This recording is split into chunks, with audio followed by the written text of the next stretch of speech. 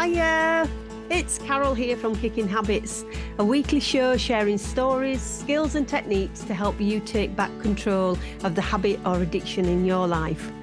I'm going to be bringing you some fantastic guests to talk about their stories on how they conquered their habits, along with some professionals in the field who will bring their knowledge and expertise to the show. Maybe you found yourself here because you're sick and tired of the rinse and repeat cycle of your habit or addiction. Then tune in and take away some nuggets to get you started on your journey to freedom. Enjoy the show.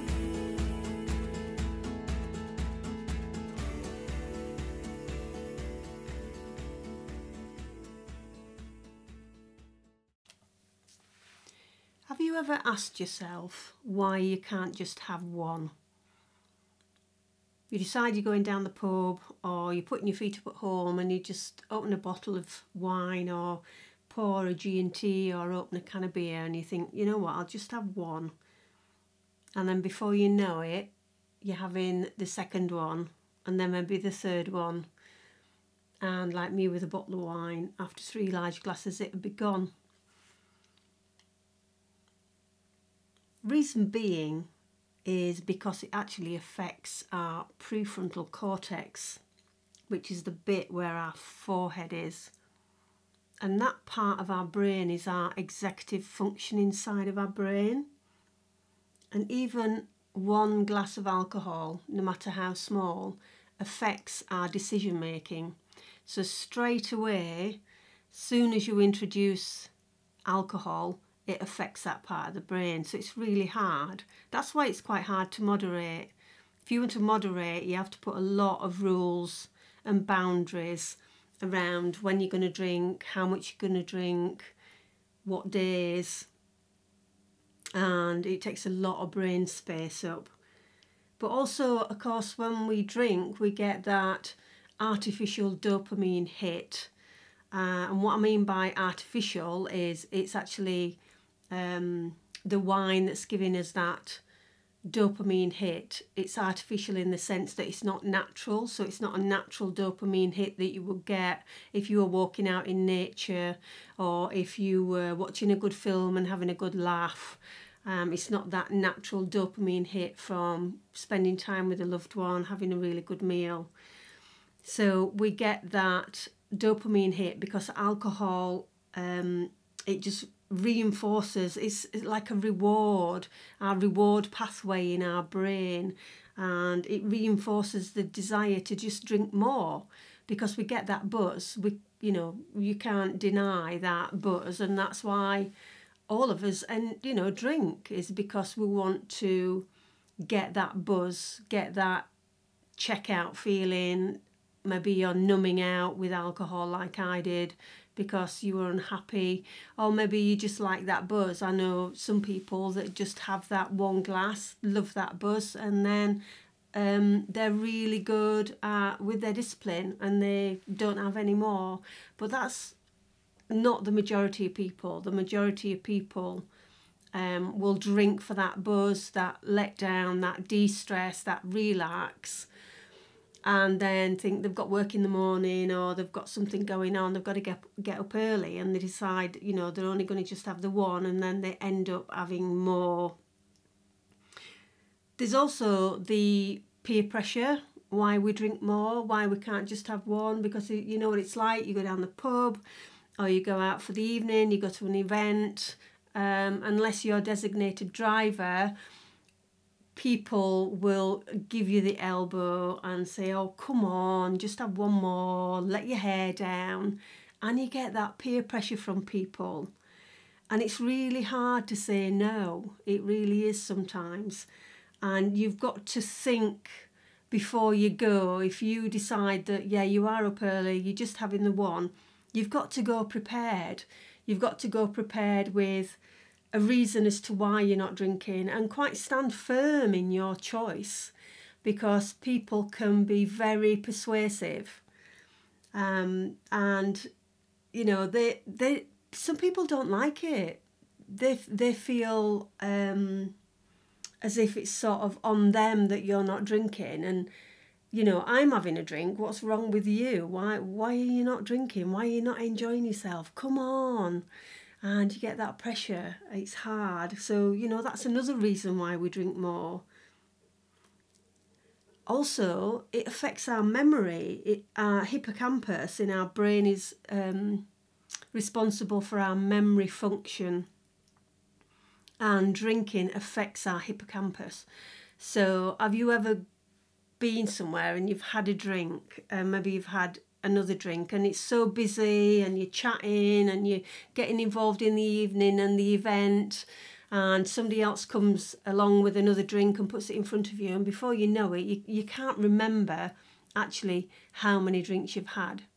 Now, alcohol affects our hippocampus, different people in different ways. It affects your memory, but some people can just have maybe one large glass of wine or a couple of small ones, or a few G&Ts, and get carried away with the evening and forget quite easily how many drinks they've had.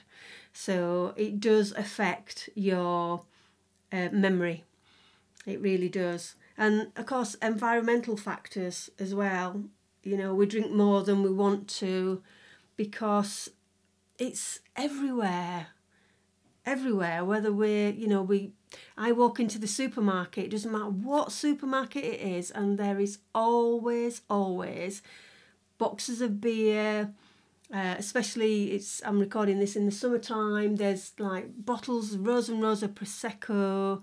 There's chilled wine as soon as you go into the supermarket in the fridge area, and that's even before you get to the wine aisle or the alcohol area into the supermarket. It's just absolutely everywhere.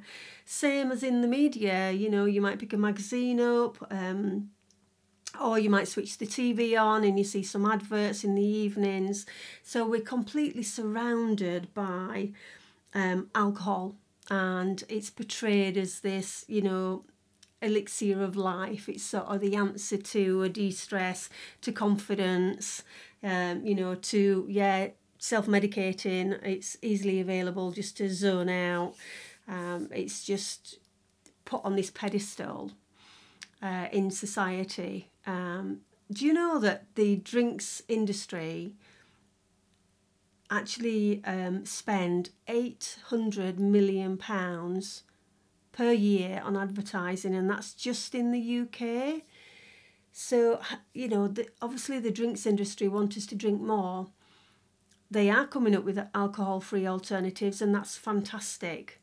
It really is good that they're doing that. They're obviously seeing a market for it. But £800 million on advertising a substance that is an addictive substance at the end of the day and classed as a drug, whether we have a choice whether we want to drink it or not. And I'm not demonising drink by any stretch. My podcast is to talk about people's experiences and to educate people around alcohol, because I know when I first picked up Annie Grace's book, because I'm a certified coach via Annie Grace, who's an American lady who wrote a book called This Naked Mind. And I read in that book that alcohol was carcinogenic, and reading on, it's actually directly linked with 7 different cancers. And I didn't realise that, and that was a big shocker for me, a big shocker. And the World Health Organization have known this since the early 2000s, but it's obviously not spread. It's not readily available knowledge. It's not put in the press. It's not told to us, because the drinks industry makes so much money. The government makes so much money on tax through alcohol.